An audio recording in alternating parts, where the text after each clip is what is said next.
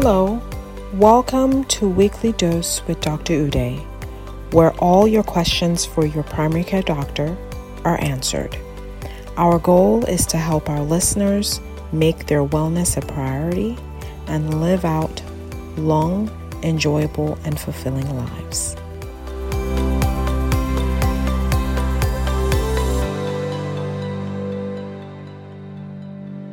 All right, we are on. Hi, everybody. Thank you so much for joining us on this week's episode of Weekly Dose with Dr. Uday.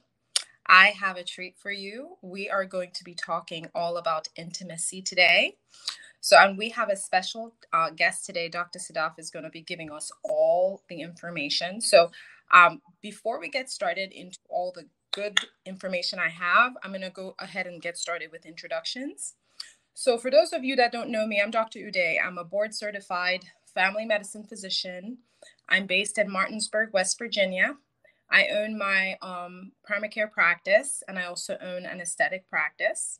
My goal is to have my patients not only feeling good, but looking good. So let's get right to it. So we have Dr. Sadaf with us today. She is a board-certified OB-GYN and a certified life and executive coach for women. She's based in New York. She's a sex counselor and an educator.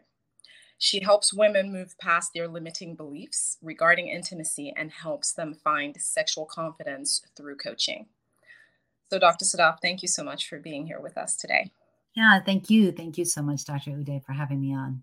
It's going to be so fun. I get a lot of questions about this content that we're going to be talking about today. So let's get right to it. So when we're talking intimacy, what are we referring to? Right. So intimacy, as you know, there's so many different ways of looking at intimacy. When we think of intimacy, it's really the feeling of being close and emotionally connected and supported by your partner, right? It's that feeling of closeness and togetherness with your partner. It's being able to share not only just your thoughts and your experiences, but also, it can be your emotions, it can be your physical being. It's just that idea, that closeness of being with somebody, that you can enjoy that time with them, right? So, and in fact, there are different ways, not only different ways, but different parts of intimacy that when we think of intimacy, it's divided into 4 different parts.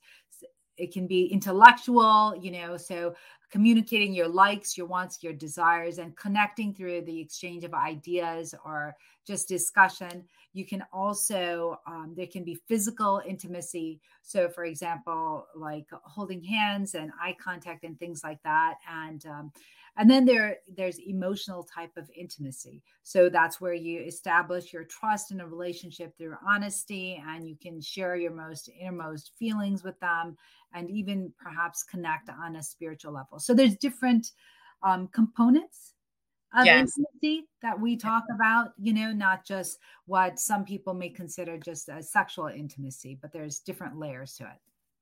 I was going to say that was a good point, because most people, when they hear intimacy, they're thinking of the physical aspect of it. Right. So you said 4. So I think I got intellectual, physical, the 4th one. Yeah. So the 4th one is, creating time and prioritizing. So we have experiential. So that's that creating time. So the 4 types are experiential, intellectual, emotional, and sexual.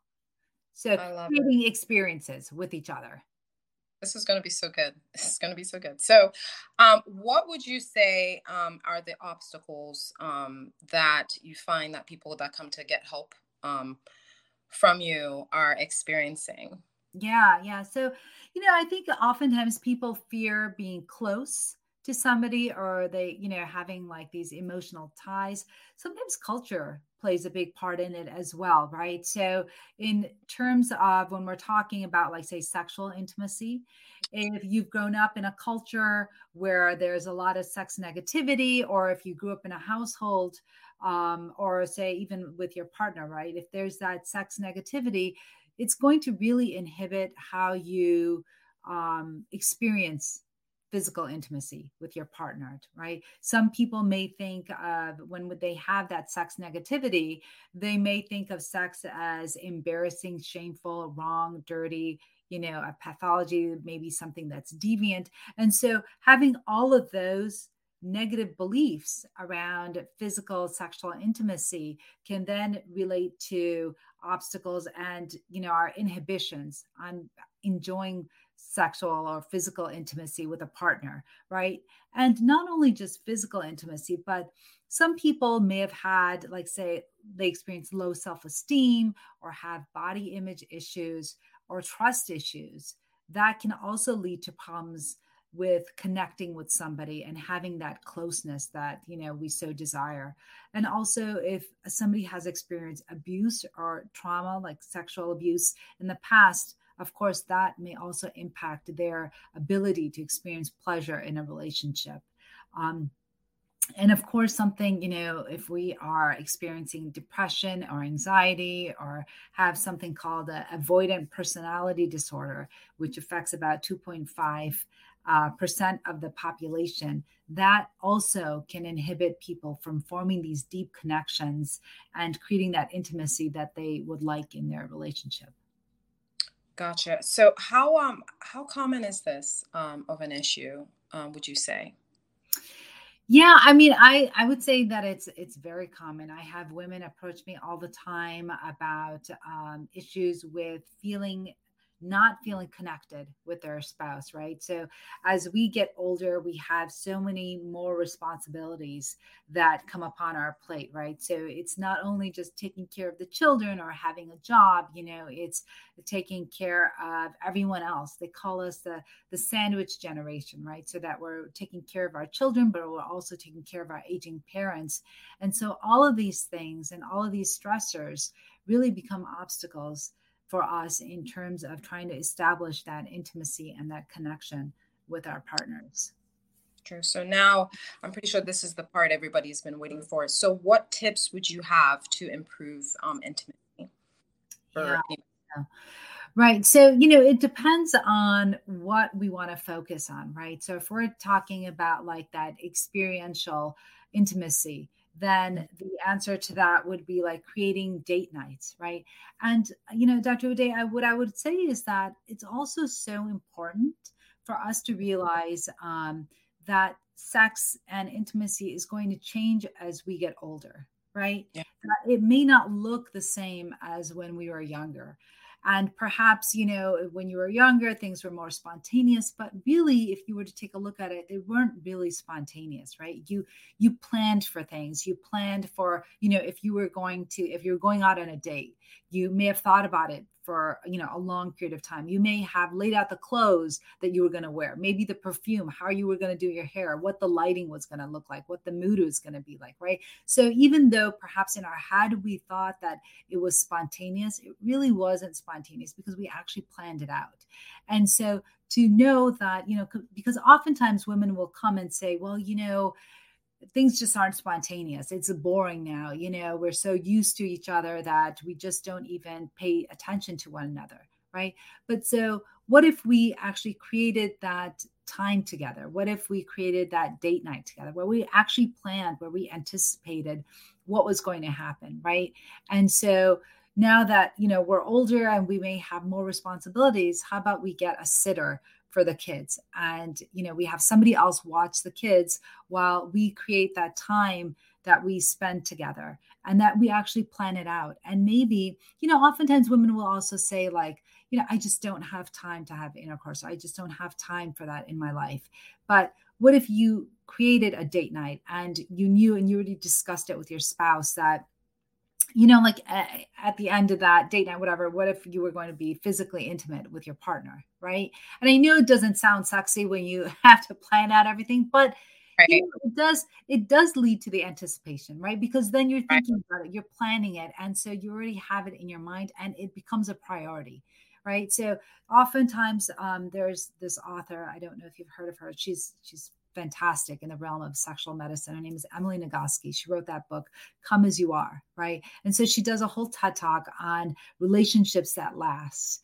And she says that one of the things that are an indicator if, if your relationship will last or not, is if you're making time for each other and also prioritizing sex in your relationship, right? Because sometimes what happens is that, we say there's mismatched libido and that, one partner wants it more than the other partner. But Right. what can happen is that if we're not prioritizing sex, that it can result in resentment, it can result in anger, and it can actually, really be a downfall of a relationship, right? They say that it is also, there's a tool, an assessment tool that we use in sexual medicine. Is called the Female Sexual Satisfaction Survey. And they say that, it's a 30 question questionnaire on how satisfied women are sexually satisfied in their relationship. And they say that depending on how satisfied they are, that's actually a barometer of their relationship. So it really behooves, I think, not just one person, right? Not just one person in a relationship, but I think both persons, to really make, intimacy and even physical intimacy actually a priority in that relationship. That's very important. So, I mean, one of the top things is that date night. So I do actually talk to patients about that, usually once a week at least. Wow. Um, and the other one is what gets scheduled gets done. You literally do what's important. Right. So Right. it gets scheduled. Absolutely. You can even, so it doesn't even have to be really planned out, right? Like you can, even if you're just sitting on a couch with your partner, right? How do you increase intimacy? Maybe you spend that time cuddling with each other, right? Maybe it's holding hands, maybe it's taking a walk outside, maybe it's doing activities together, right? So it's basically creating time with that other person in your relationship that is solely for them. Right. Absolutely. It's that one-on-one time that you have with your partner. And that's what creates that intimacy. That's what creates that togetherness, that closeness that so many people desire in a relationship. Absolutely. And I know for me, I mean, everybody's different, but mine, it has to be scheduled just because of how busy I am. Yeah. And for the date night, it has to be scheduled and we have a specific day for that. So everybody can do it differently, but that is so important what you're saying. So the other question I guess I will ask is, who's your ideal client? What kind of issues can you help clients with? Because I'm pretty sure people are listening and wondering what kind of issues they can come to you with. Yeah. So, typically somebody who is, usually midlife, for women, typically women that are done with childbearing. So they could be women in their, perhaps their late 30s, early 40s, women that are, established in their careers, but know that there is something more, right? They want something more in their relationship, whether it can be just establishing that intimacy, or whether it's learning more about themselves, learning more about connecting with themselves, right? So it's intimacy not only with another person, but it's also with yourself, giving yourself time to understand what your outlook is on relationships. And there's a lot of women that, perhaps due to culture, may have inability, right, to kind of explore their sexuality. And so really that is the woman that would come to me. It would be women that perhaps experiences vaginismus, right? So I'm a gynecologist, and I often see women that experience that. And so for your viewers or your listeners that may not know what vaginismus is where the muscles of the vagina, so typically the lower third of the vagina, the muscles surrounding the vagina, they become tense, even with just the thought of, penile vaginal intercourse, or even with anything really penetrating the vagina, right? So it can just even be a pelvic exam. It can be a speculum exam. It can be a tampon. It can be, intercourse, but anything that causes penetration that then results in that those muscles tensing up. And so that woman is somebody that also comes to me. And I actually had a person one time approach me, and she asked for help regarding this. And she said that she felt like, people could almost sense, she hadn't been married and she wanted to get married, but she said that, right when it came time for intimacy, she would tense up, and she almost felt like that was inhibiting her ability to form that closeness with her future spouse, and so that those relations would fall apart for her. So a client such as that, who's looking for help with really their negative thoughts surrounding sex or intimacy, and really is wanting to change that is really the person that often comes to me. And especially with my background in gynecology, it helps that I can go over the anatomy. And then we also talk about arousal. We talk about arousal non-concordance. We talk about orgasm and all the things that, they may not feel comfortable talking about with others. That is perfect. So everybody listening, you heard it. So I just wanted to make sure they were clear on what they could come to you with. And it sounds like pretty much a lot. Yeah. So I'm going to actually switch gears and ask a few questions about you. So I usually ask, why do you do what you do, Doc? Yeah, so that's a great question. I do what I do to empower and to educate women. That's kind of one of my core values. Education to me is of the utmost importance, and I think it has a lot to do with the way that I was raised. Education in my family was very, very important, and also in my belief system, education is very important. And so it's really just a core value of mine to empower and educate women. And so being a sex coach or an intimacy coach, I can teach other women how to experience pleasure in their relationships. And it's through coaching that I do that. Absolutely. Well needed, by the way, well needed. And then the second and last one is, what would you tell your younger self, or like your 20-year-old self? Yeah. Now? Yeah. So, I always wanted really a role model, right? So I think that going through medical school and looking for a role model and trying to figure out what I wanted to be when I was going through medical school. And so, I was in medical school when I was in my 20s, and I didn't have any female role models, at least, none that I can really remember, and none that really stood out. And so I would tell my younger self that, that you can become the role model that you want, right? That I had desired, that I had wanted. I had wanted somebody that I felt was approachable and kind, and understood my cultural values and my cultural background, and didn't see me as an other, right? Oftentimes, we see this in medicine where, you go to a physician or somebody and they look like something very different than who you are as a person. You feel like that person is just not able to relate to you. And so I would tell my younger self that, just be patient, and that you will eventually become the role model that you so desired. That's amazing. That's really powerful.